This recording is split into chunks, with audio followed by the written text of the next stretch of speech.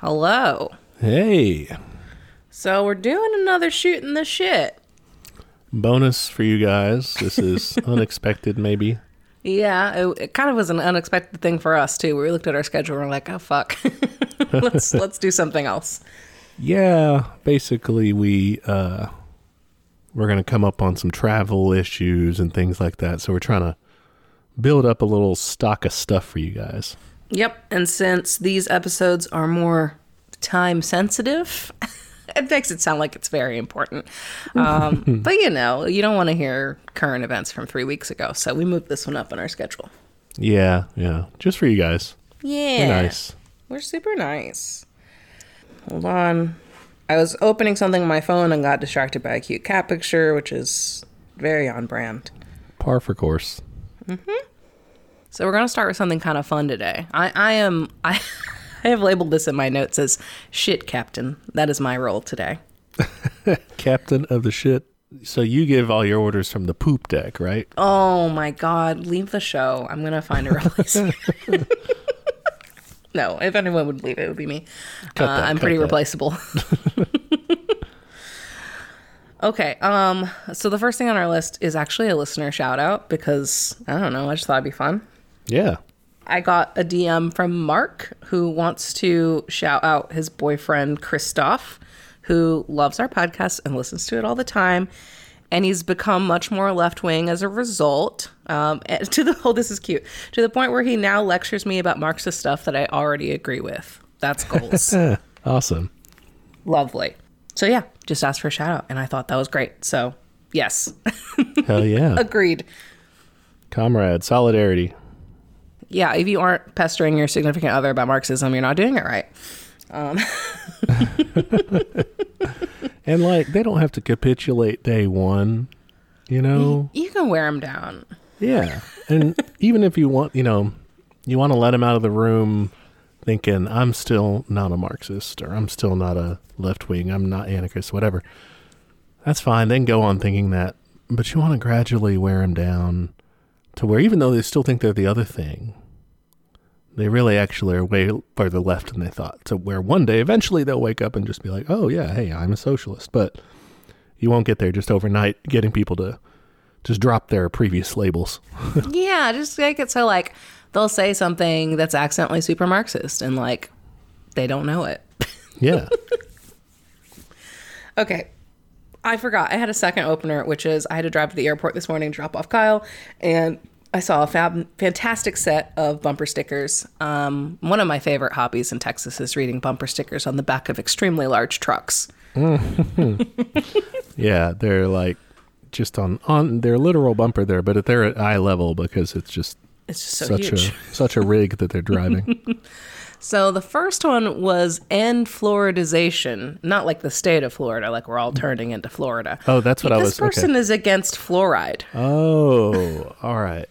Both of them work, but they come from maybe opposite ends of the spectrum. Just end Florida. We're over it. Quit making everyone into Florida. Yeah, but fluoride. Wow. All right. Against fluoride. There was also a link to a something Clean Water Dallas website that I did not have the guts to go to. The second bumper sticker was, I gotta describe this because it's quite the graphic design feat. It said COVID-19 and then in faded out letters was 84.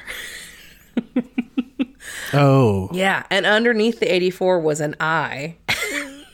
Oh, like an all-seeing eye sort of thing? Yeah. That's pretty good.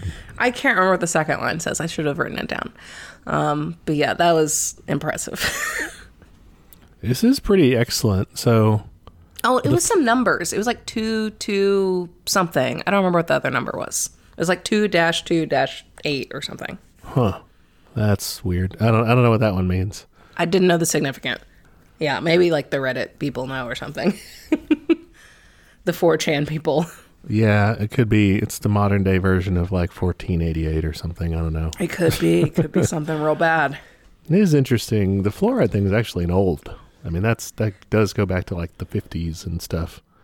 Conservatives basically saying it's sort of like a communist plot, or the Soviets or something are trying to secretly I mean, that was Dr. Strangelove, right? They're trying to get our precious bodily fluids. Basically, I don't know. That's weird shit. Yeah, it was delightful. Went down real smooth. It is weird, though, how the right wing is seemingly like these sort of like has these health fanatic type things of like of those two issues, obviously, and vaccines. They've become very like anti big pharma, but in a stupid way.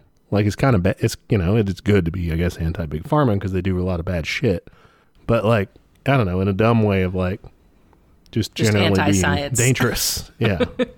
Yeah, I mean, I gotta say they've kind of co-opted the eat meat get buff narrative. We gotta take that back from them. Yeah, because don't they? Well, I don't know. I've only heard about this in certain circles. I haven't really encountered it personally. But like the seed oil people are saying, don't be about seed oil. Like, don't consume seed oils. It's really bad for you. For some reason, met people, any of that. Well, I don't know. Maybe it's only an online thing, but people frame it as sort of reactionary in a way. And I don't know how you combine those two, but I'm sure there's a way to do it because everything seems to be able to have a political bend. I mean, yeah, the whole kind of new age health twist got super right wing like pretty fast. Like it used to be a very like liberal thing to be like, oh, I don't trust big pharma and right. I don't like, I'm trying to eat clean or whatever it is. Or be a little bit alternative in that regard. If, like, a little woo woo. Like that used to mean like, right. Okay, you're probably like a hippie or hippie adjacent politically. Yeah. And now it's like, ooh, you could be like straight up crazy. Like I have no idea. Maybe it's an aspect of individualism or something is why it's so right wing.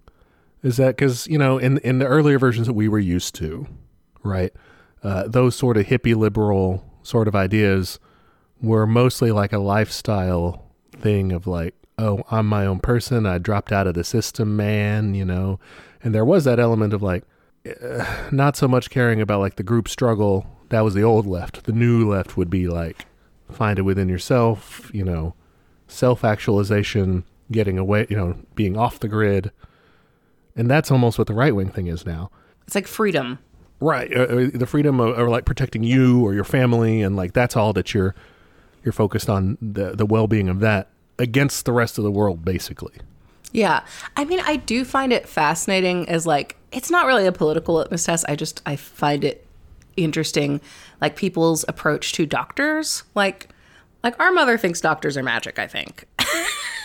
You know what I mean? Yeah. I mean, I have this sort of, that's my base reaction to it. And I know that I do it and I sort of criticize myself a little bit for it, but it's my normal reaction. I kind of consider maybe my peasant mindset of it is that I go in, I'm like, you're way smarter than me at this. Yeah. You know what you're talking about. I don't. Tell me what I need to do. You got the lab coat, I mean, and like, I am not like anti-science by any means, but I also like recognize ways in which like doctors are fucking human beings and like they can fuck up. And I also like know my body pretty well. So like, like an example of this, like I had a cold and she's like, you should go to the doctor. I'm like, I know how to take care of a cold. Like it's going to be fine. Like I don't need that. Whereas some people are like hardcore the other way. Like my mother-in-law is like, oh, I never go to the doctor. I hate going to the doctor. And it's because she's like, I don't trust big pharma. But she'll go to like a chiropractor. And I'm like, well, that's like also kind of sus. And she's like, well, so is big pharma. I'm like, well, I don't know if that's like the right substitution to make, but I don't know. It's very interesting, I find. The thing with chiropractic at least is that most modern day practitioners scoff at its origins and like the whole I learned this from a ghost thing background of it. But like that's one of those things, and like it's one of those things that makes me feel like a crazy person because I'm like, I don't know what the truth is about it. Like I don't want to go deep diving into scientific papers to find out particularly, but like I genuinely don't know. Like, is it safe? Is it bad? I don't fucking know. I guess I don't either. From the little bit that I've read about it, it does seem like it's sort of it seems like the most generous explanation of some of it is like, this very rarely hurts people, which to me doesn't seem like something you need to introduce into the medical system. Yeah. It's just it won't kill you. This does not often really hurt people. Like, not often, too. What a great disclaimer. Right, it's like, well, what if we don't do it? Like the whole like manual, whatever they call it. The adjustments. Adjustments. Mm-hmm. Makes me feel like a car. They should go in there and tune me up. But God, I wish. On the other hand, a lot of people say they get relief from it. And then some people kind of counter that and they're like, no, that's just placebo. I guess we're not qualified. We're playing. Definitely not qualified. Speculation here. It's a medical guessing game. Yeah. But I do find that that approach to doctors, like you said, is an interesting, it's just personal foibles or, people's preferences. I think so. I think a lot of it is like trust and like how you personally have been treated by the medical system. Like, I don't know, there's a lot going on. Yeah. And there's, social aspects to that too, at different groups, not being as trustworthy in the medical field or what have you, or also access, like just not having access. Dude, it's a pain in the fucking ass. Like, yeah no way. Okay. All right. So next we have a listener question, which I normally wouldn't throw in shooting the shit, but I thought it was a good discussion point instead of just like I don't know. It's not a researchable one. Yeah. Yeah. Okay. So this is from Leah or Lee, who sent this to us on Twitter. And she said, I've been listening to your show and Rev Left and Deprogram and came across a few discussions on dialectical materialism. In regards to spirituality, it seems that dialectical materialism is atheistic and incompatible with a metaphysical or spiritual view. Is there a way to reconcile this? One, do you think that's true? I mean, I haven't read like the theory of that, I guess, specifically, but I can see maybe where that conclusion would be drawn. I would say that, so dialectical materialism, it's materialist. So it can't really be spiritualist, can it? Right. So, well, it does run counter to a notion that in typical Christianity anyway, or is this more broad than that? Is this just in general spirituality? Or let me see, because she sent like a follow-up. No, it doesn't have anything specifically about it. So any religion. Yeah. So like another question she sent was like, do you have to be an atheist to be a communist? I don't think so personally, but I mean, I don't know. Well, everything's about a matter of degrees in terms of, there are communists who would say yes. Who would say to check all the boxes that I check to be a communist, you have to, But then there's Christian communists. There's all kinds of people of faith that are also communists, and they would say you don't have to. There's nothing that conflicts. But it sounds like her question is like, does the adhering to dialectics mean you have to reject all like metaphysical aspects? Not dialectics in general, no, because that's just, there are two opposing things. They have a relationship. But if you're talking about like real, diamat, you're... Oh, is that how you shorten it? Yeah, that's the... Diamat. Yeah, that was from Marxism-Leninism, like when they were... the Russians, they always like to shorten up. Oh, that's true. That's true. That sounds like a futuristic business. That doesn't sound as nefarious though as like other. It doesn't sound like a nefarious corporation or like some sort of bad group. Diamat. No, it sounds like that's where you go to get your like robot assistant tuned up or something. Yeah. Like I'm going down the Diamat to get some new parts. Okay, but if you're looking at that and adhering to that, so it says everything in our world comes from everything's matter and. Or originates in a scientific way. Everything comes from something else, and it most crucially is not created by ideas, which every faith approaches this differently, but most have some sort of an origin myth or origin story, origin article of faith, what have you. I guess what I'm most familiar with in the Christian sense is that the, omnipotent everything God, he made the stuff, speaks into being everything, which is very idealist. This is just, he kind of comes up with it. It's the word made incarnate. And that's like exactly, that is what Marx famously flipped on its head when he went to materialism. So it's like the opposite of that in that way. I guess my perspective on this is that people's faiths can really very much focus on that stuff, of like, where does everything come from, the cosmology of everything, the big picture zoom out, what happens when you die, and theology things. But I think that for a lot of people, their faith is more focused on what do you do in the world. Yeah, more focused on the moral guidelines. Yeah, so from, at least this is my approach, so I'm biased toward it perhaps, but I don't pay so much attention to what I would consider the more weird... the more creation myth kind of thing. Like, well, sure, but the more supernatural element to it. That's, I guess, what I mean. Gotcha. Is you're like, it doesn't super matter if like Moses turned his staff into a snake. Like, that'd be pretty sick, but like, it's cool if he didn't. Yeah, or, obviously with the creation stuff, all that, the more unprovable stuff, I'm like, oh, okay. Cool story. It's not what's central to me as much as like doing the right thing for people and trying to like change things here and make things better and look out for people and be a good person. I think a lot of religious people who are left-wing, that may be more of what they focus on too, because that's easier to reconcile. It may be that it's like kind of, you can't reconcile them if you're being a strict adherent to either one.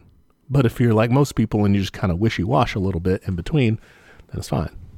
Yeah, because in our couple of episodes that have looked at religious movements within like Marxist-Leninist kind of viewpoints, whether it's Christian socialism or we touched a little bit on Islamic socialism, like I don't recall those having any like, well, you gotta be religious to be here, like it was more like, hey, we're using this as a backdrop or a stepping stone to explain our ideas.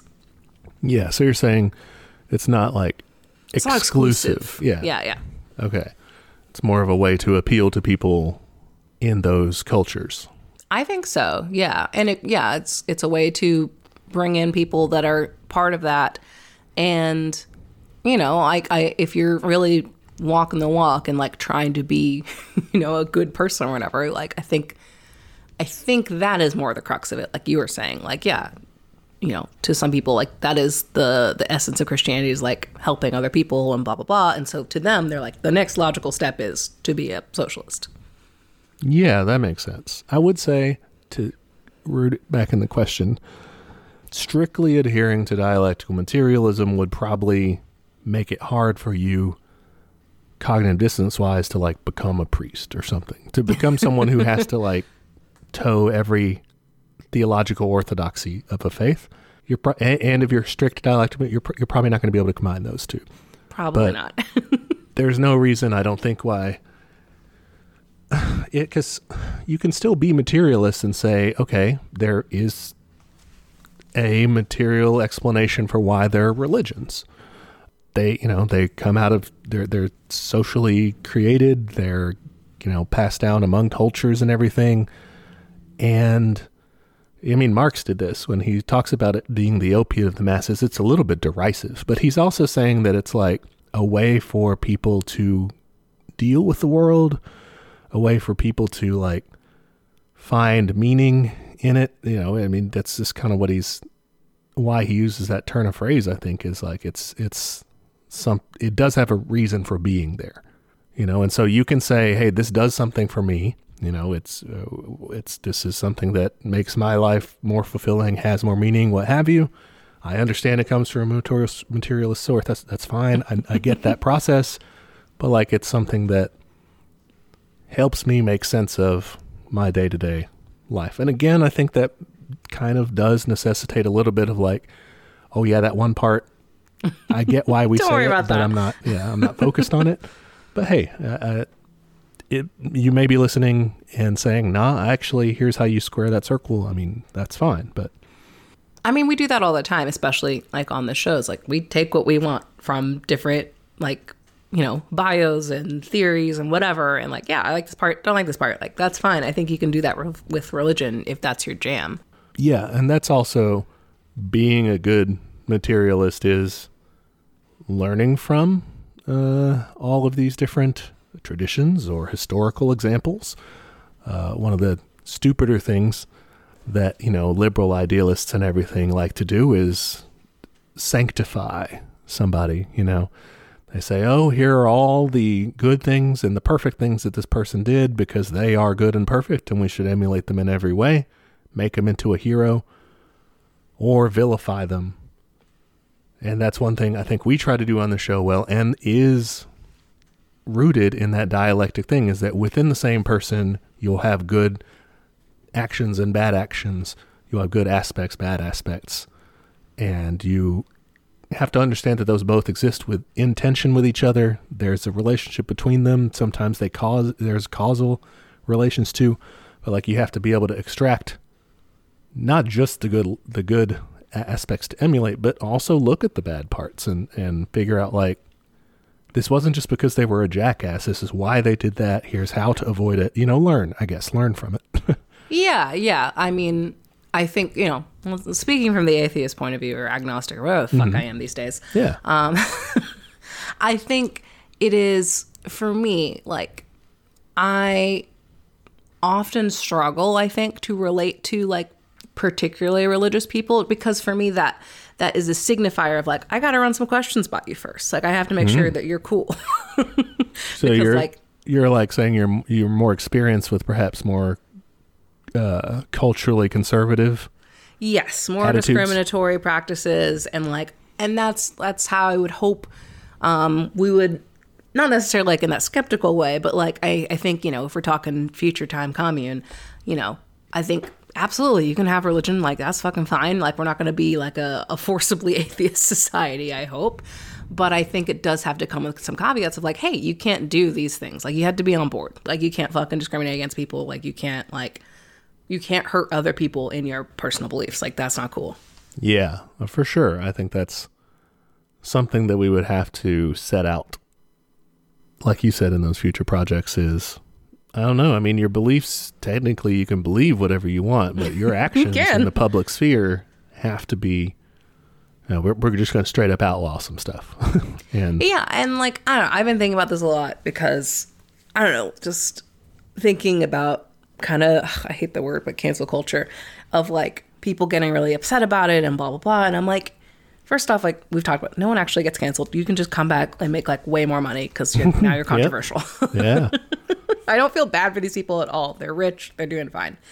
But secondly, it's like you have to play by some rules to live in society. Like if you don't do that, they have a right to get mad and respond and kick you out. Like that's how any society works. That's definitely how I would want our future society to work. Is like, hey, like this guy fucking sucks. Like, can we not? Yeah. So like, I think that's very reasonable. And I think it's really frustrating when it turns into this whole, fucking free speech nonsense. Because like, yeah, you have free speech, but there's also rules with that too, dummies. Yeah. And there's degrees within that. Like, sure, we do need to wrestle with the notion of where lines are drawn as far as what's acceptable to be offensive, to be edgy or telling jokes or taking political stances that aren't popular, but where is that line drawn? We would argue that you have to take into account not just, oh, can I say this, but like who is actually potentially hurt by this, and whether there's racism involved or what have you, any sort of discriminatory things like that. But I think it's a really childish approach to just saying, no, I should be able to do whatever I want. With no consequences. Those are consequences. You should have learned about those when you were like 3. Yeah, that's the thing, is people want to be able to kind of just do whatever, stomp their feet and loudly yell something and not have to pay a price for that. All right, that was a weird tangent, but that's what this show is for. I was going to add one more thing in about the reconciling beliefs. At the end of the day, they're beliefs. So I think you can be as flexible as you want with them because nobody can prove anything on them because they're beliefs. True. But that's the thing, is if you want to be like by the book, it's like, oh, I want to follow the authority of this particular church or faith or what have you, you're going to have to play by their rules. I don't think that communism is as strict about that unless you want to be. There are some groups that are like, no, you got to, but most of us are chill. Yeah, I mean, that was kind of, I guess that's kind of a story beat people reference a lot, is like the USSR being anti-religion. But I think that gets taken out of context is the thing. Whereas like, yeah, the church was like a huge landowner and like was really shitty. So like I would be anti that as well. Right. It was hand in hand with the czarist autocracy. I mean, it was an element of the regime. Yeah. Then when the Civil War happens, they're with the, helping the White Army and everything. But I guess what I'm saying is like that's taken out of context. And I think with religion today, that also has a context, which is what I was talking about earlier. It's like, that's why I got to ask questions. And that's why I have to be like self-protective, because there is a context around it, given today's conversations. Like, ooh, they're fucking coming for me and people like me. Yeah.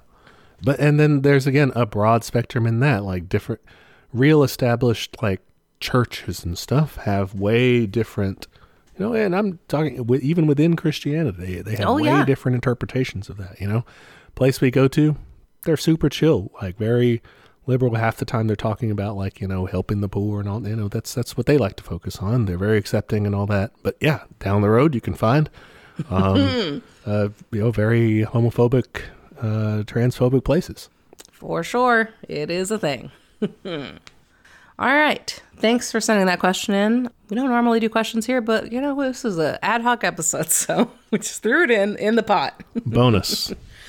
All right, keep sending them in, though, because eventually we'll do another Q&A, and we'll get to a bunch of them at once. Yeah. All right, next, let's talk about the thing that's all over the internet besides Kanye, and that is the fucking strikebreakers we have within DSA. Oh, yeah. Should we throw the whole man out? So how did they vote? Because I just glanced at this, but I didn't investigate it at all. Only one member. Let me see who it was. I think I remember, but I don't want to misrepresent. Let me go. Oh, sorry. Our friend from DSA just shared a very cute picture of a fat beaver. I'm going to like that. All right. Shout out to Ian and this beaver. Okay. All but one of the squad voted voted to break the rail strike. How many people did they let vote against it? 80 to 15. 15. Cool. Who was the one good one? I want to say it was, what's her name? Rashida Tlaib. That's who it was. Nice. Yeah. Go Rashida Tlaib. Let's see. Who all did they let vote against it? Burr of North Carolina did not vote. That's something. No thanks. I'm good. Is that Susan Collins of Maine voted no? Wow. Tom Cotton. Comrade really? Cotton from Arizona voted no. Why? How? Comrade Ted Cruz. Isn't that the racist guy? I'm sure Tom Cotton's not racist, sure. Doesn't he like write crazy shit in the New York Times? Yes. Okay, that's why I've heard his name. They'll sometimes give him his own little Cotton Says column there, and he'll get to say something. Something nuts. I had heard about this, that Cruz voted against it. Interesting. And Bernie, of course, voted against it. He said, he apparently joked on the Senate floor, "I always knew you were a socialist," to Ted Cruz. That's great. Wow. Gillibrand, Hagerty, Heinrich. I don't even know who that is. Oh, no. Heinrich voted, some real C-listers. John Hickenlooper. Really? That guy? That's the guy that... Well, hold on. Let me see. He's the guy that mainlines fracking fluids. Every now and then I'll just turn to Kyle and name an old candidate for president and be like, remember this guy? Yeah. Remember when that was a name you used to have to know? Yeah. Who was that guy? I was trying to think of the Washington governor, maybe? The guy with the glasses. Something? Yeah. Yeah, I know you're talking about. Kind of nerd guy. Anyway. You don't need it in your brain anymore. It's fine. You can throw it out. Elizabeth Warren voted no. A random smattering of Republicans for some reason. Like Weird. Marco Rubio. I don't know why. What are y'all doing there? Maybe they were just because Brandon wanted to do it, so they voted against it, Maybe. They're just like, we'll show him. Rand Paul voted present. Just wanted everyone to know he was there. Hey, I was here, guys. I showed up. So the squad. Oh, and that was just the senators. For some reason, that's what the story I was looking at. Yeah. So the headlines were, I mean, on my circles, I'm sure the other headlines were some bullshit. These were DSA members who voted to break a strike, except for one. So, like, I don't think they can be DSA members anymore, in my opinion. And it has a lot of folks, like, seriously taking another look at that. Like, do we need this machine anymore? Like, is it doing what we want it to do? Like, what does that mean, I guess? Like, we can't, like, that's a very black and white failure, in my opinion. Like, they should be, like, I don't know if this is a thing in DSA because I'm not well informed. They should take away their membership. We should be like, we no longer endorse these people. Like, they're out. Like, yeah, kick them that's what would have to happen. Because at the end of the day, if you're going to run a political organization, you have to be able to say what it means to, at the very least, for your elected members, you know, people who hold office and have your endorsement. That's a very weak form of it, but still, you know, your endorsement means you agree with what they're doing for the most part. And this is a big, I don't know, this is too much to. Yeah. Let's give some background on this for folks who don't know what this rail strike is about. Okay. Yeah. Slasher, refresher for me. All right. What do you know already? I know that the rail unions, I think plural, were trying to strike. I think they just wanted like fucking like 7 days sick leave or something, like pretty not that big of a deal. And like this means they get 0 days off. Like that is what this results in, which is insane. And it was very much framed as like, this is us saving the economy and not like this is us like fucking torturing workers. Because like the rails are so vital, like we can't possibly do this. I'm like, really? Like, what the fuck are you doing? If they're so vital, you should like pay them and like take care of them. Yeah. The rail workers the rail unions are trying to negotiate a better deal with the railroad companies. And this has been going on for months. I think we've talked about this a couple of times on the show. I think so, yeah. They were going back and forth and saying like, no, the crux of the railroad company said, we're going to pay you more money, but we're not going to give you like the paid sick time policy. Like that was what they're holding firm on. And some of the unions, several of them said, yeah, this is fine. We'll go with it. You know, they held votes basically and their membership was like, okay. Some of them, their leadership agreed to it, but then the vote failed. The members were like, no, that sucks. Yeah, it does suck. They voted it down. And so by this point, when enough of or maybe any of them, I think it may have been like any of them could say no and it would tank the whole thing. But when they got to that point, then it's like, okay, well, now we have a deadline. If we can't figure something out by that deadline, you know, the rails are going to be shut down, basically. It's going to be a strike. The unions aren't going to go. The workers aren't going to show up, and we're going to shut the shit down. Wait, so the ones that were threatening to do that, was that everybody or just some unions? Just some of the unions. I don't know if the other ones would have said, fine, we won't work too, or if they would have broken ranks or what. I don't know how that would have shaken out. But somewhere along the way, the president put together maybe a commission or some sort of a group that looked at it and said, hey, here's what we think. Here's a recommendation. Here's what we think a fair deal would be. And they like put that proposal out there.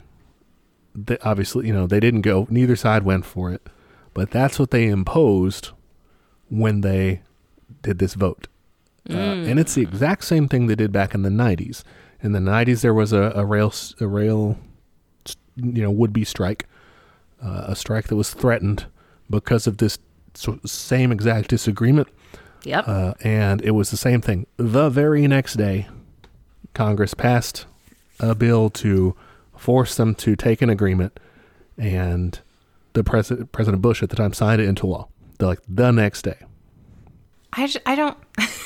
How is that even legal that you can just be like, no, you can't strike? Like, fuck, that sucks. Yeah, and there's stuff beyond that too. So that's just the provision of there's a particular law or something that says basically that they can do that, that they can impose those agreements. There's measures beyond that, I think, if they for some reason were like, no, the federal government has huge powers to essentially nationalize within reason whatever they want, as long as they Wow. classify it for like national defense, national security, production act. And they did some of this with COVID, not a lot, but they did a little bit, where they could basically say, hey, we're going to, put National Guard resources on this shit and make the Army run this thing for a while. Rail, definitely. They could easily do that if they wanted to. But that's the thing is, any strike can be illegal if you can break it. Yeah. Ugh. But hate that. The flip side of that is any strike can be made legal after the fact if you win. If you win it. That's true. That's very true. So I don't know what the rail. Do you know what the rail unions are gonna do now that this has been? I do not know. The law, by the way, is called the Railway Labor Act, which was passed back in 1926. Cool. Normal. A good law. Ugh. It'd be quite a big ask for these guys to go on strike anyway. I mean, it would be illegal. It's not like that hasn't happened before. Obviously, all the old strikes were illegal, and we got labor unions out of those. But I mean, in more modern-ish times, still before our birth, so before the births of a lot of you guys. In 1981, there was the big wildcat strike of the air traffic controllers, PATCO, I think it was called, in Reagan's time. And they had been ordered to go back to work, basically, same thing, and they went on strike anyway. But since this was like a federal government thing, the air traffic control, Reagan just had them all fired. This was like 11,000 workers, and declared a lifetime ban on them after that. What the fuck? They didn't have Breaking Bad back then, but you could still figure out that you need your air traffic controllers to be well rested.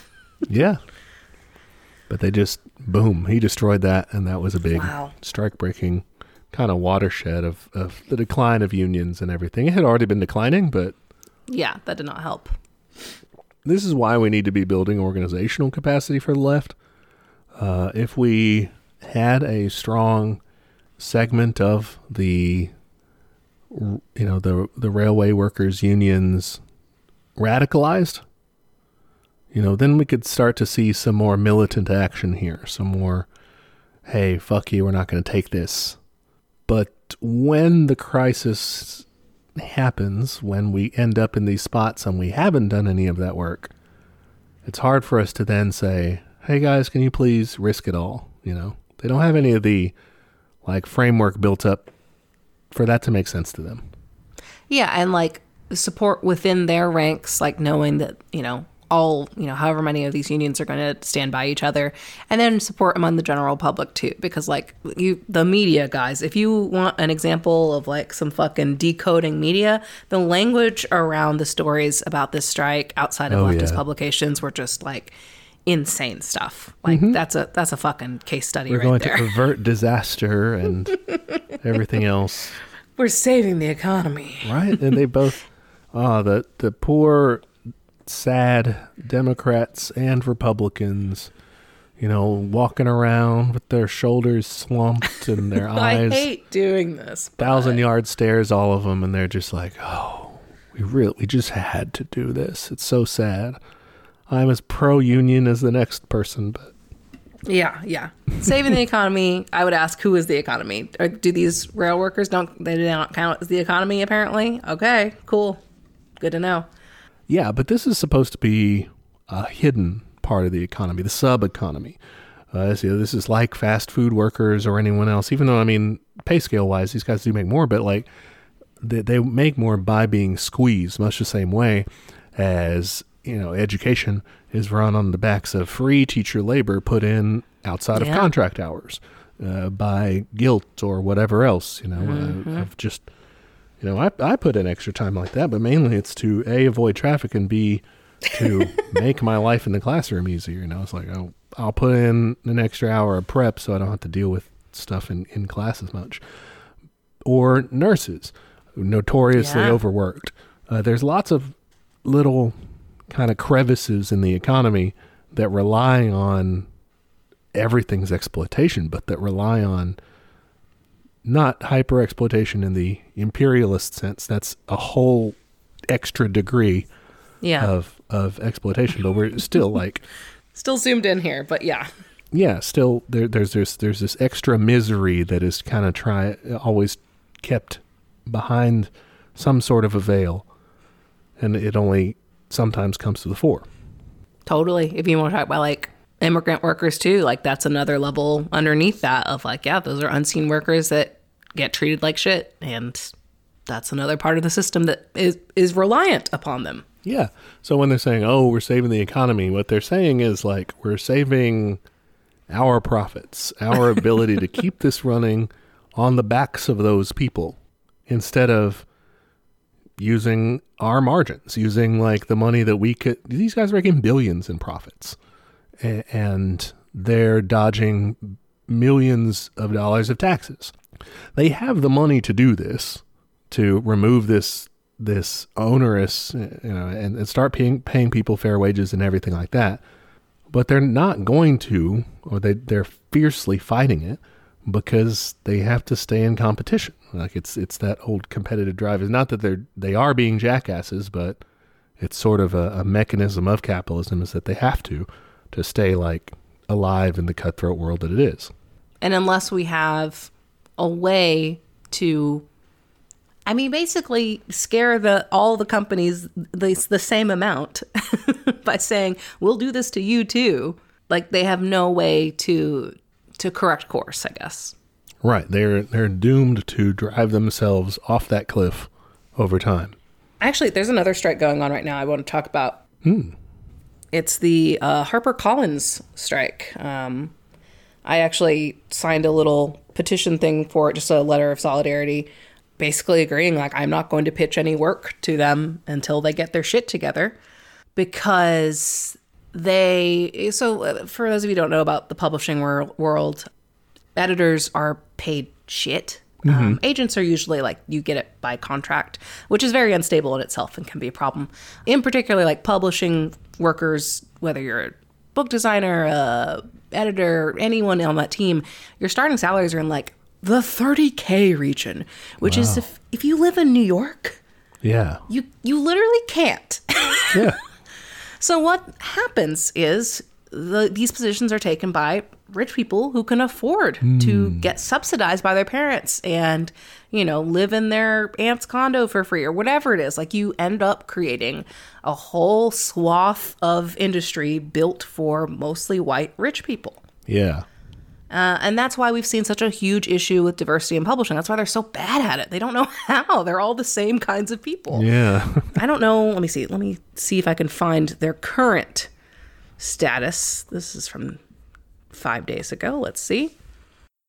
So yeah, now literary agents are threatening to blacklist HarperCollins as well. So that's good. 150 people.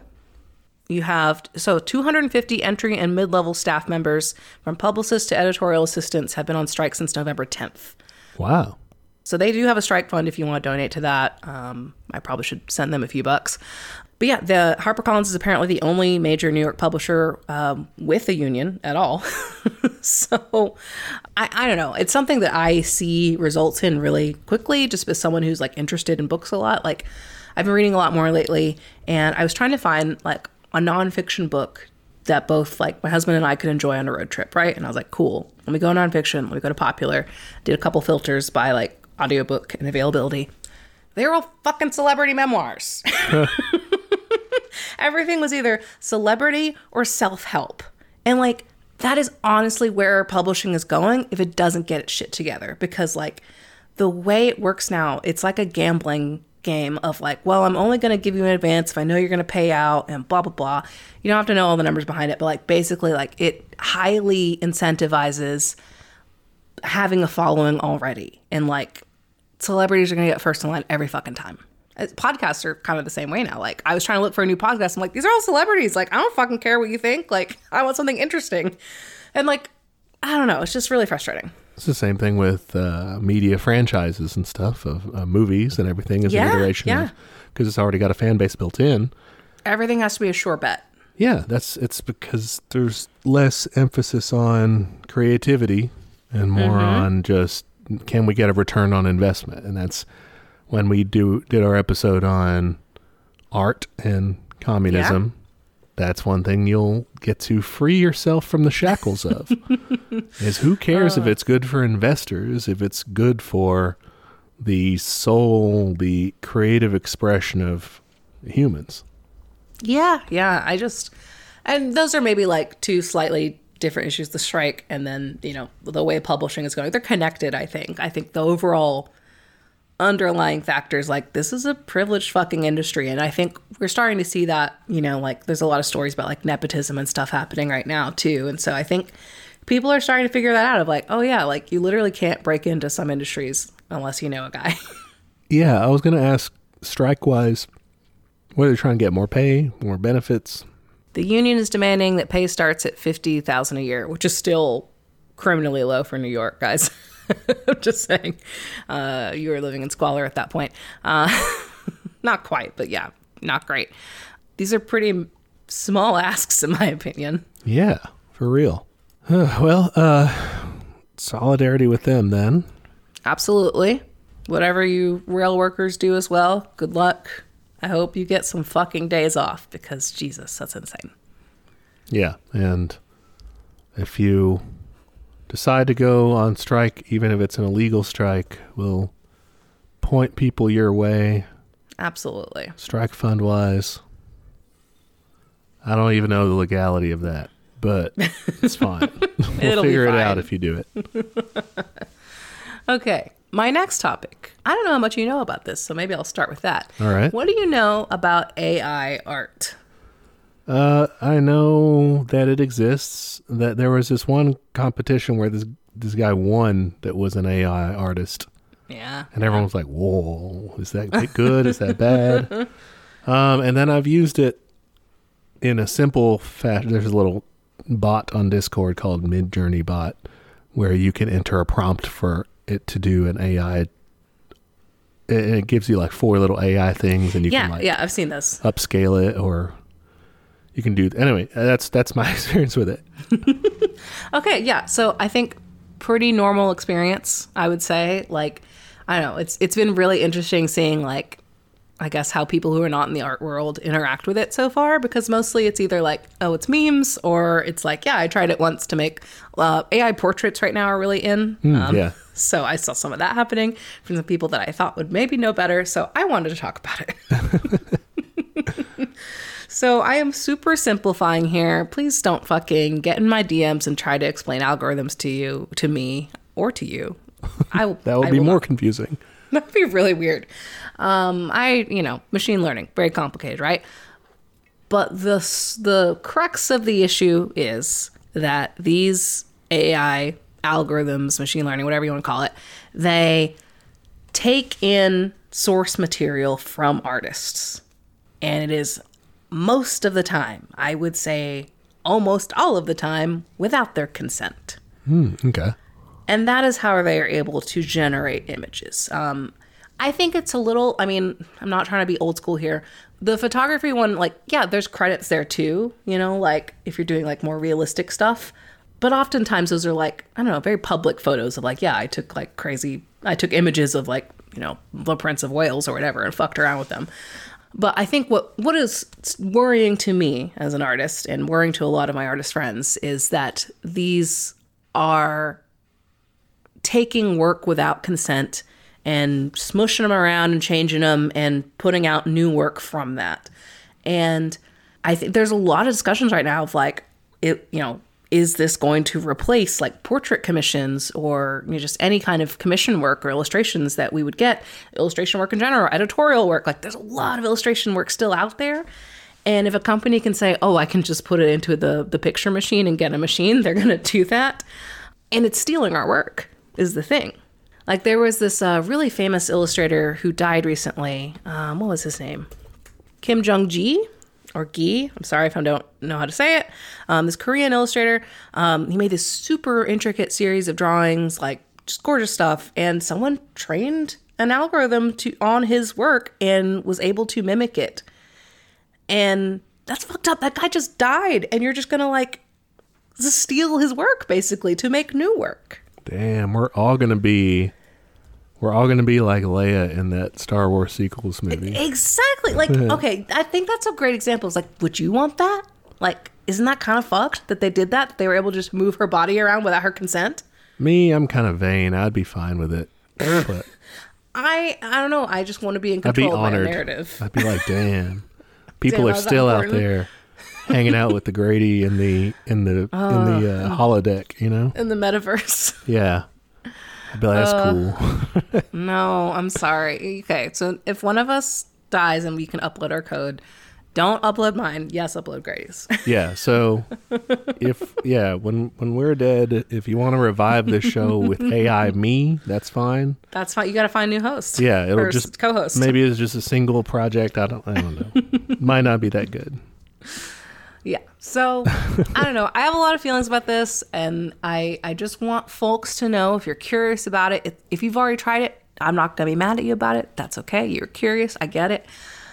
It's interesting because, like, a lot of the pro arguments I've seen are people saying, like, oh, you know, this is how people responded to photography, or, you know, this is the future of art. Like, just get over it. This is making it more accessible, blah, blah, blah. And I just am like, I think that's sus. Because I don't think you can't, if photography's main debut was taking pictures of other people's art and then selling it, then yeah, I'd be mad at photography too. Don't do that. It's just, people just go to museums.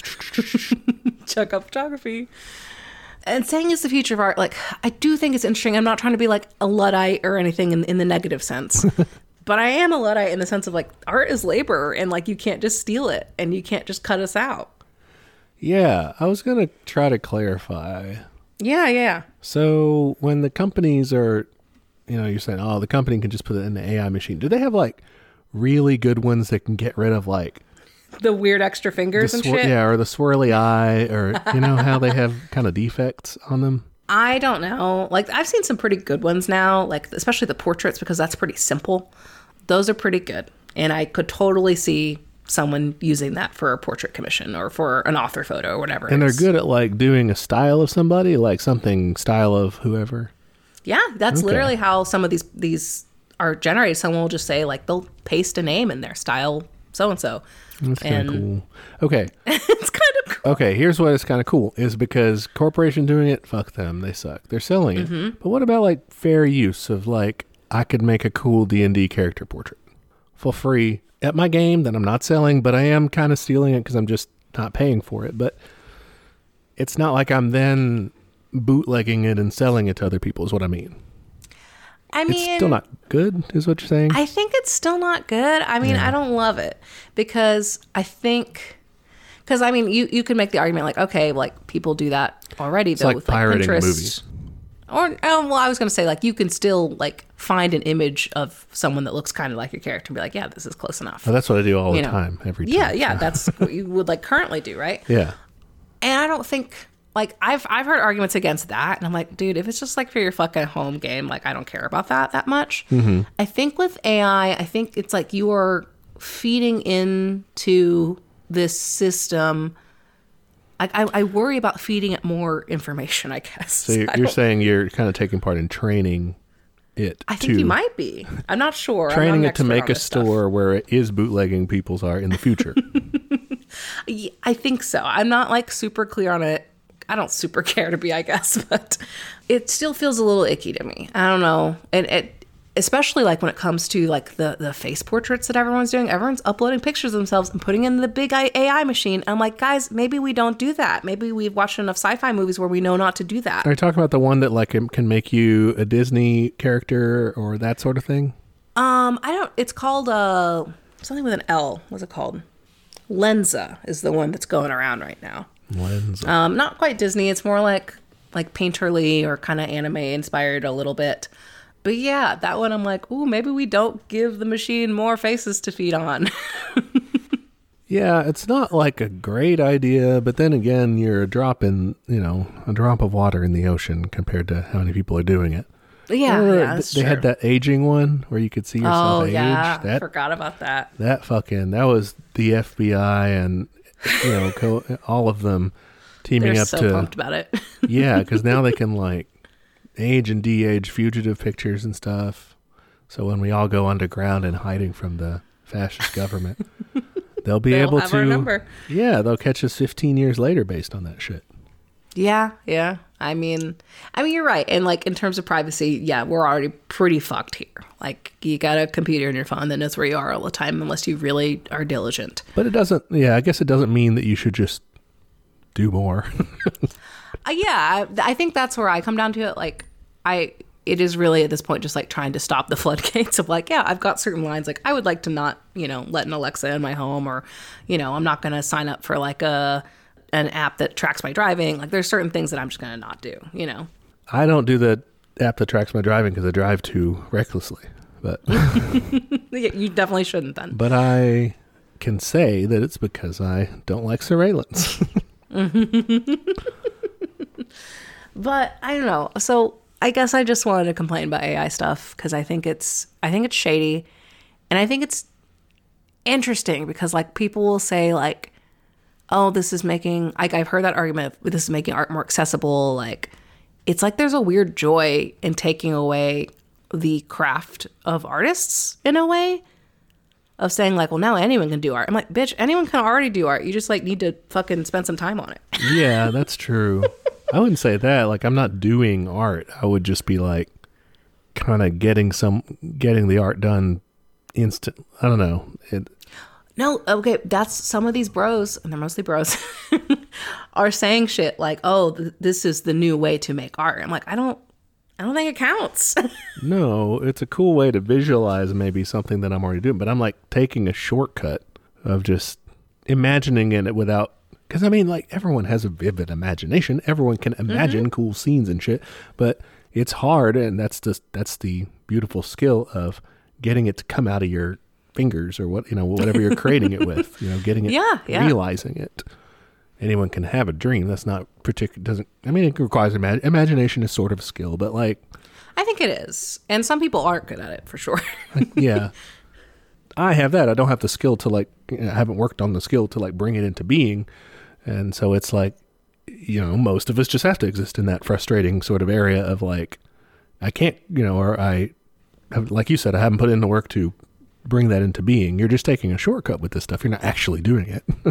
Yeah, but I mean, that's what people are trying to claim, is that this is a new way of making art and this is the future of art and blah, blah, blah. And I'm like, I don't think that's right. Like, I just don't.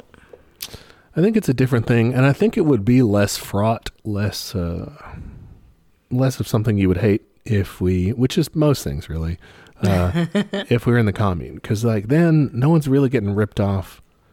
Yes. It's like it would be a different category of things. It's like, oh, some people are really good at like melding all of everyone's work together and making something we didn't think of, sure. And then they're melding. They're not stealing anymore. They're, doing a mosaic almost. I don't know. I think, so that's kind of interesting because like I would still like want credit. Like I'm still not comfortable with someone taking my work and like fucking with it to that degree. Yeah. I don't know. I've never had someone, please nobody do this. I will fucking end you if you take my art and do something with it.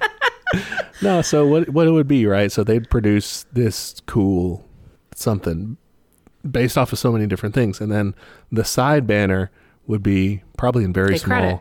Yeah, probably in very small font because it takes from so many sources. It's like this % from so-and-so. And maybe it even breaks down the elements of what, it'd give you the readout on the side. That'd be kind of cool. Like I could vibe with that. Like if it was more like almost like collage of like, yeah, I took a bunch of things and like artists talk to each other all the time. Like that's very common. But like I think what happens with a lot of these is like they literally are typing like style of so-and-so and like, yeah, that's bad. You can't just do that. Like you should have hired so-and-so. And like I will say like big firms do this on a different level. They'll say, they'll have a mood board. We this is getting in the weeds here, but very often these big like design firms or companies will say like, oh, we want to look like this, and they put so-and-so on the mood board. Then they proceed to not hire so-and-so and get one of their fucking interns to try to copy so-and-so's style. Oh, that's like the dollar store version of this. Or maybe it's not, it's the opposite. I mean, this is the dollar store version of that. It's a lot of work, but it is. And like, there's definitely conversation we had. Like, that's shitty too. You took work from somebody. You said, I want it to look like that, but I'm not willing to pay for it. Like, that's kind of shitty. Yeah. That's the whole thing. It sucks because people are getting ripped off. It's the sweat of your brow right now. But if we move to that next stage, it would be mean just to be like, this is mine. And then everyone could come out and say, no, it's not, asshole. It's not yours. It's this person's. But it would just be like a social faux pas versus like stealing in a world where that is taking, material goods away from you. Yeah, I think that's a good distinction. It's like, yeah, this is taking work from people. It's like commission portraits or portrait commissions are huge for the artist community. It's like how a lot of people make their living is doing profile pictures for Twitter, doing animal portraits. I used to do animal portraits. Like, that was a super common way for me to get a little extra cash. And if this goes much further, like, I'm telling you, like, I think magazines are going to start doing this. Like, I think it's going to get nasty. Book covers are probably going to start doing this. Like, illustration is already something that people are not super willing to pay for, and we have to really fight and be super transparent with each other about our rates and stuff, and like try to fight for more money when we can. And if they find a shortcut around that, they fucking will take it. So I'm here to sound the alarm. Yeah. So if you guys ever organize a illustrators union, yes, and go on an illustrators strike, they're going to break you guys with the AI. Oh yeah, they absolutely would, or just stock images or something. Like, yeah, they totally will. Everything will look ugly for a little bit, but they'll get you guys back in line. You know what? I think the way around that is the Illustrator Union has to be in solidarity with like the design union, the graphic design union, or the UI people, whoever. So that way they can't like get anything done. Like, they'll print it in like fucking black and white and upside down and everything, because like everyone else will not be there to help. It's just the higher ups, the managers, trying to remember what any of the shit is. They haven't learned any of the programs since 10 years ago. Exactly. Like, is it JPEG? What do I do? Like, yes. They're in Paint trying to figure it out. Exactly. They're going to do an MS Paint edition of like the Washington Post. It's going to be great. So yeah, that's my plan. We get some cross unions going on. Yeah. I mean, solidarity across the board. That's what you got to do. Okay. That was my soapbox. I'll put it away. That was good. I feel like I learned something. I was just a blissfully unaware. Like I said, mainly my experience with that is that Midjourney bot thing on there. I think there's one online that I had used at Dolly? some point. Yeah, that one.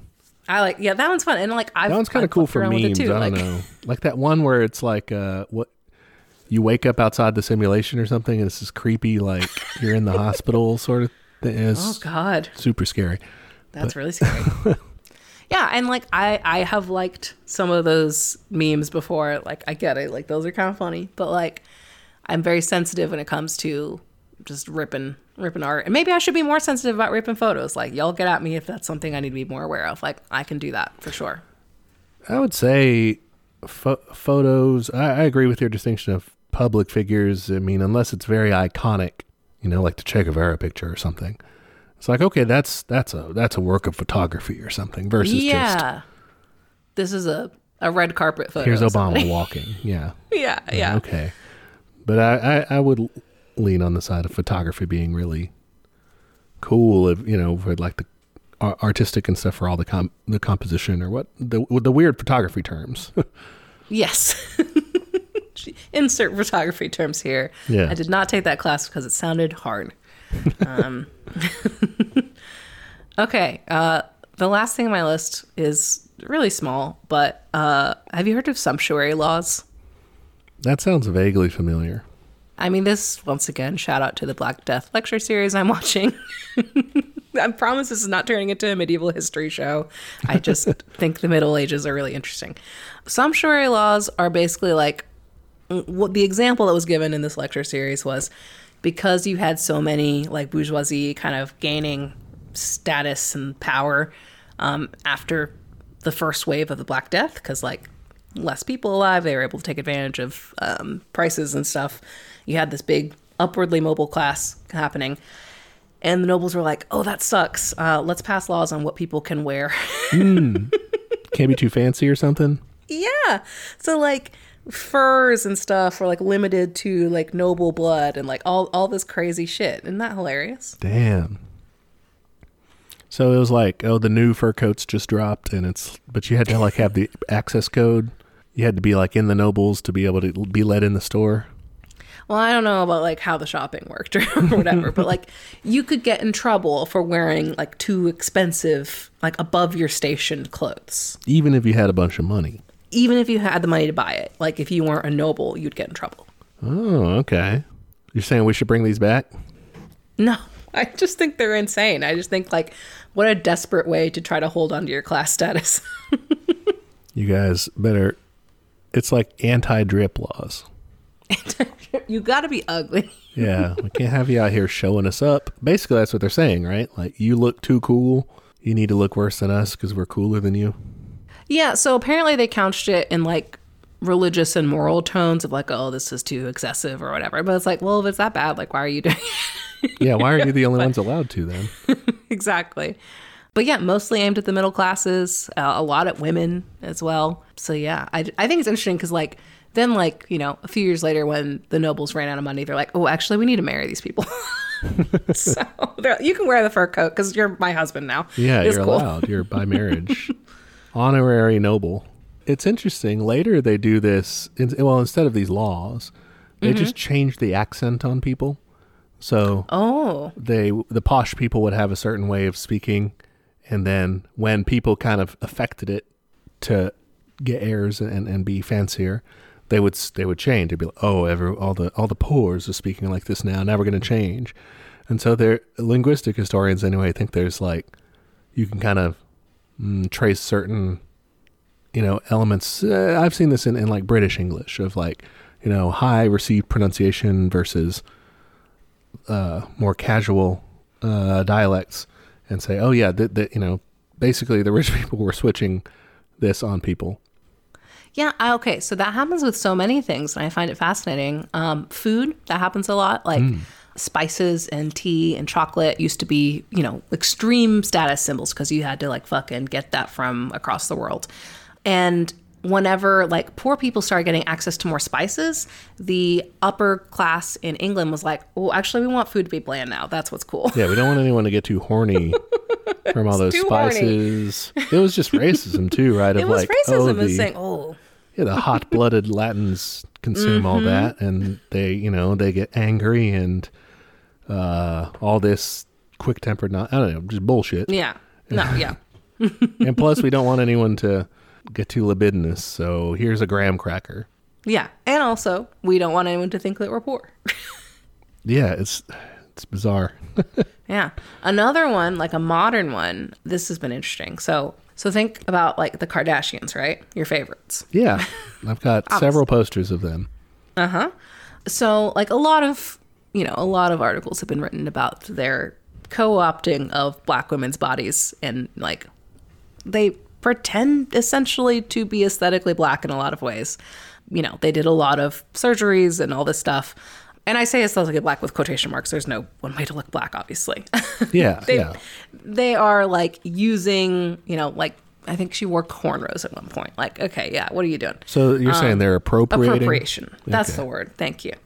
But yeah, so one thing that they've done that got a lot of attention was a lot of like body mods, a lot of surgeries on their butts and boobs to make them bigger. A lot of them have deflated recently. And a popular theory is that as plastic surgery has become more accessible to the middle class, they say, oh, it's not cool anymore. And so they switch back to being thin. Oh, okay. So isn't that interesting?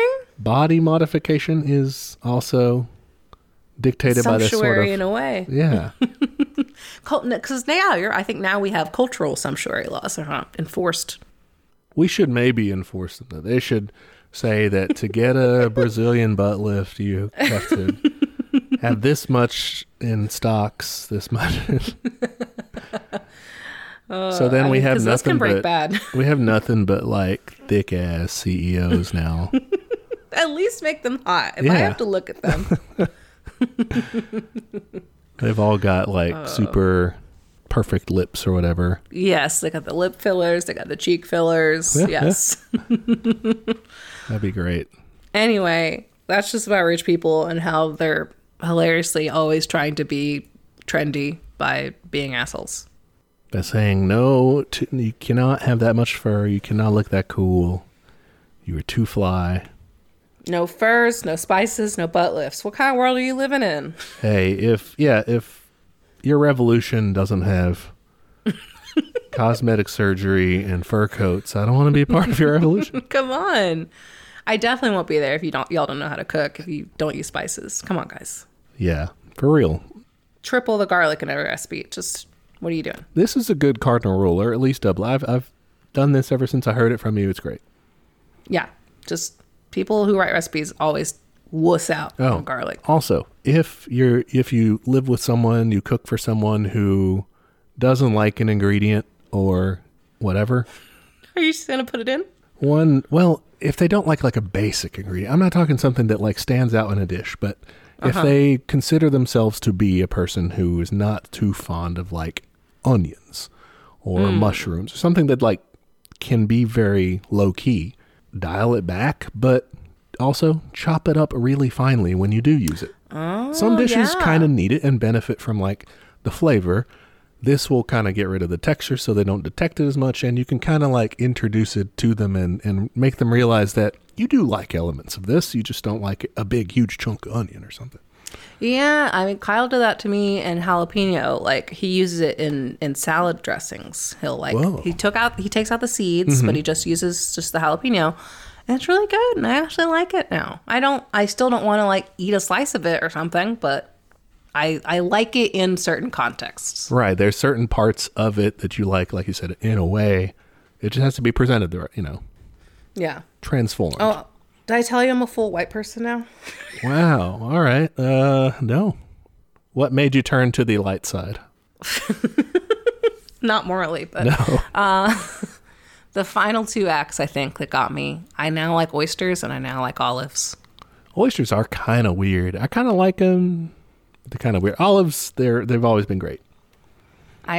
Olives, I was very particular about. I would like them incorporated into things, but I could not just like snack on olives like some people could. You mean like real ass like Kalamata olives? Type things? like big old olives, like or like stuffed olives too. I don't really fuck with stuffed olives. Okay. I don't know if I've had them lately. You can do like blue cheese. You can do like all sorts of stuff. I do like blue cheese. Anyway, I'm into olives now. Like at an olive bar situation. Yeah, I probably could eat some. It depends on the olive for sure. Yeah. I still, there's some that I'm like, yeah, that's not for me. But I'm curious. Olive curious. I love olives. I didn't know olives are such a white person thing though, but that's maybe biased because I like them, so I'm like, well, they're not that white, but I don't know, maybe they're not. I think they are, but it's just because my husband's family really likes them and they're super white. And then oysters, like raw oysters or like oysters raw Rockefeller? oysters, because I liked grilled. I liked grilled oysters the whole time. Yeah. Oh, we did a tasting menu thing in Austin. I gotta tell you about that sometime. Nice. How do you do your raw oysters? Because I know they serve with stuff. It's like you have lemon, you got hot sauce. Different people do it different ways. Okay, so this is my thing. Is I usually just do like a little bit of lemon and maybe some red wine vinegar. But for me, I usually try the first one by itself just so I get like, what does this need? And then I doctor. But like, if it's by itself, like God, this is getting into some bougie shit, guys. Welcome to the bougie part of the podcast. I really like East Coast oysters, apparently. All right. Because we did a flight at one restaurant. Because like our normal restaurant we go to that has oysters, they're all East Coast, and I like them. And then we did a flight at a different restaurant, and I was like, I hate all of these except for this one. And it was the one that was from the East Coast. So, okay, there you go. Maine oysters are my favorite, apparently. So if you don't like oysters, that could be a trick. Maybe you like the other coast. Try a different coast, try a different region, see it. And then, we went to a nice restaurant this weekend and did like it's called omakase? Yeah, omakase, yeah. Yeah. And the first course was an oyster, and it was just like they did all the stuff on top of it for you. It was like crazy yuzu pearls and like, it was just amazing. Like, wow. I'm like, that's how I want oysters. Like, can you fix it up for me? Like, you're the fucking chef here. You know what's good. I really want to do that one day, do a omakase Yes. sushi experience. I got, like, Abby's parents basically, like, gave us some money to go toward that just, like, on my last birthday before, and we kept putting it off. But the last birthday I had before the pandemic, and so then for a while I was like, shit, I really shouldn't have put that off. Well, you should go. Yeah. Ours was a hot pot tasting thing. Okay. If y'all are in Austin and want to drop some money on a meal, Dip is a fantastic place. Cool. But yeah, the sushi one would be fun too. I would totally do that. Yeah. All right, that was the bougie, the bougie hour. Yeah, and it's only bougie right now just because of capitalism. Like, yeah, everyone could have this. yeah, we want to have these sorts of good fucking options in our commune in the future. You know, we're not barracks communists here unless like the conditions dictate it. We want like a good ass fucking huge spread of everything. Fur coat communists. Yeah. Well, maybe faux, I guess, so we don't piss off the animal people. True. Yeah, we don't want. It is an already existing coat. You can use it. Is my opinion. Yeah, I mean, but just synthetics for like there's no problem with that. There's no problem. You can make it real soft. That's our party line.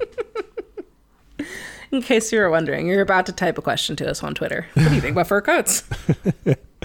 All right. Do we have anything else? No, that was the end of my list. All right. Do we want to call it there and make it a shorty, or I can bullshit a headline or something? Oh, do you have a headline? I was just gonna criticize America. That's something I like to do. That's my favorite. Let's do that. Okay. A couple of headlines that I saw today that were annoying to me, or had to do with Iran and one had to do with China. One of them was talking about Iran and like the protests and everything that had happened there. And we mentioned that before in a previous episode and how it seemed pretty fucked up what was going on. They apparently today abolished their morality police. Just got rid of that.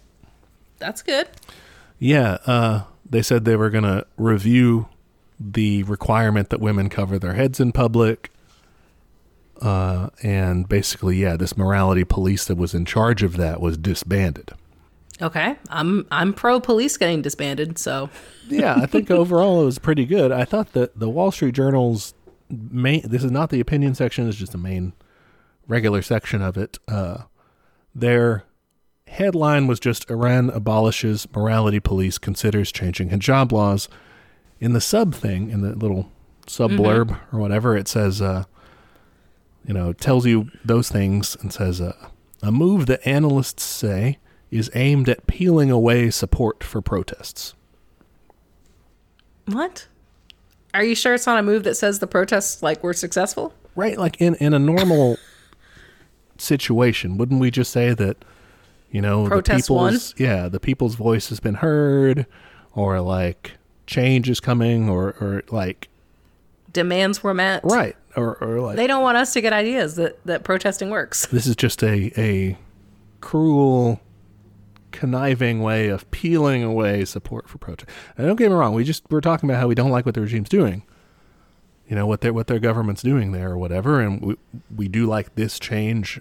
I'm just saying it's a weird way to phrase it, of like, look at this nefarious country doing what its people demanded.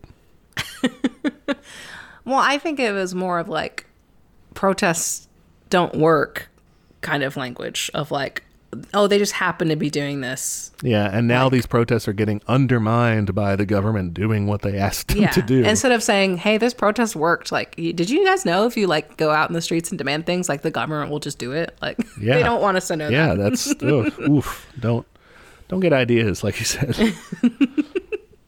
There's also this one in China that I thought was an interesting one from the New York Times. It says, the Chinese dream denied. Harsh measures shake Beijing's social contract. The sub-blurb on that one says, China's society is built on an implicit bargain, giving up freedoms for stability and comfort. But with COVID restrictions, even those have dwindled. But who did that make you think of? Interesting. No freedoms, huh? No freedoms, but I just... guys, look in the mirror.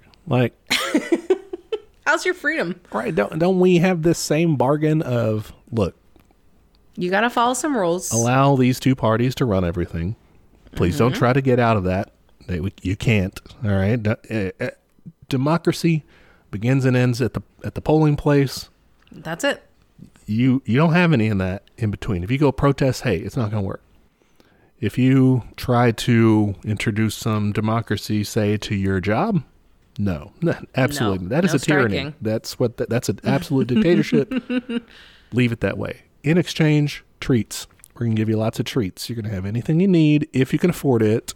If you can afford it. Because we're not going to give you health care. And that's the bargain. It's great. It's true. It's true. We are all in a bargain with our governments to varying levels of degrees of success. Well, that's the thing, too, is like recently, I think we've seen our own American, from our perspective, the American bargain start to fall apart, right? Yeah. More, we had especially deep crisis moments and everything in terms of supplies and stuff in the pandemic. But even after that, it really hasn't subsided 100%.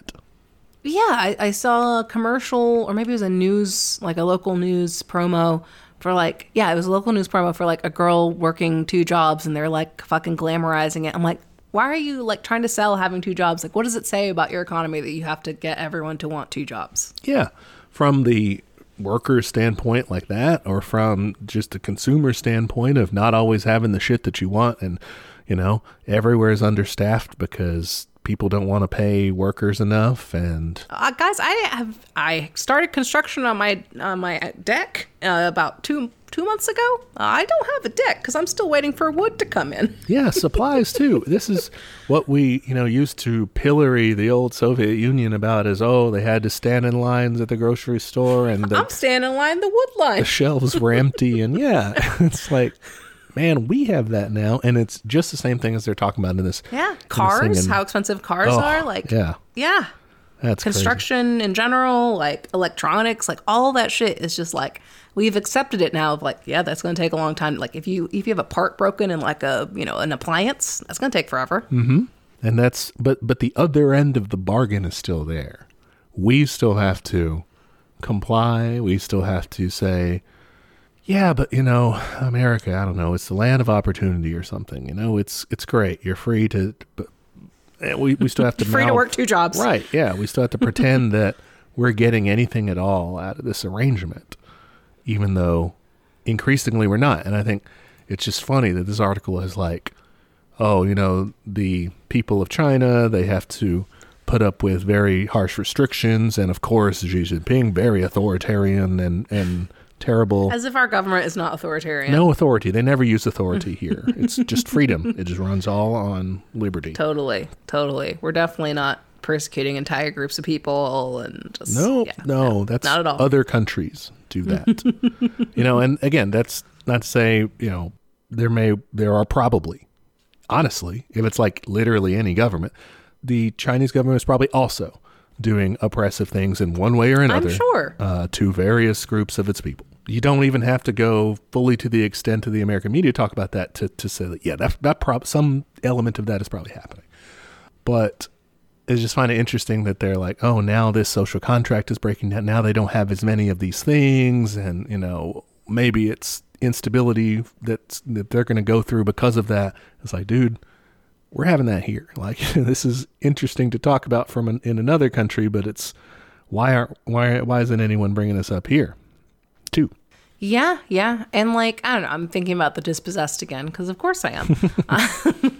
But that had a social contract element too of you gotta be cool. It was a very simple one of help the community when you can, have that community mindset.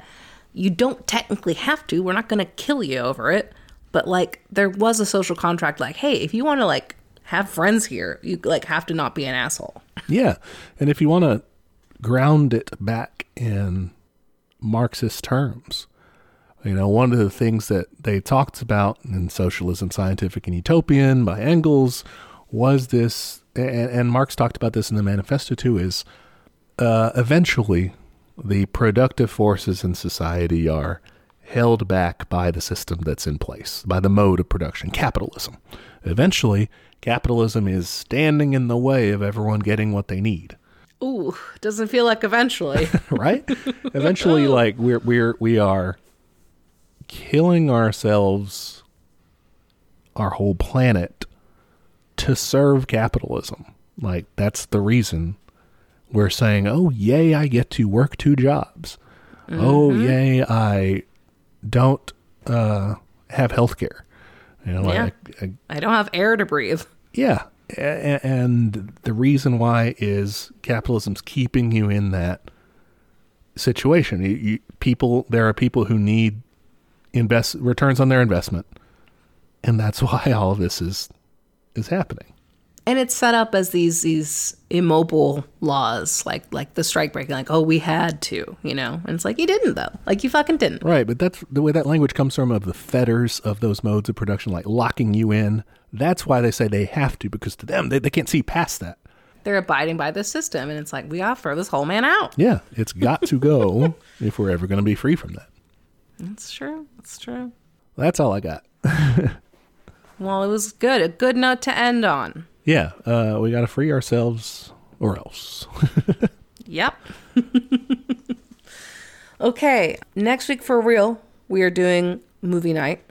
We're watching Pride. It's a great movie.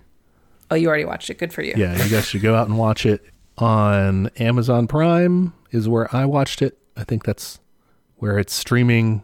But you could, you know. That's a suggestion, not a requirement. Right. You can probably find it in other ways. Mm-hmm.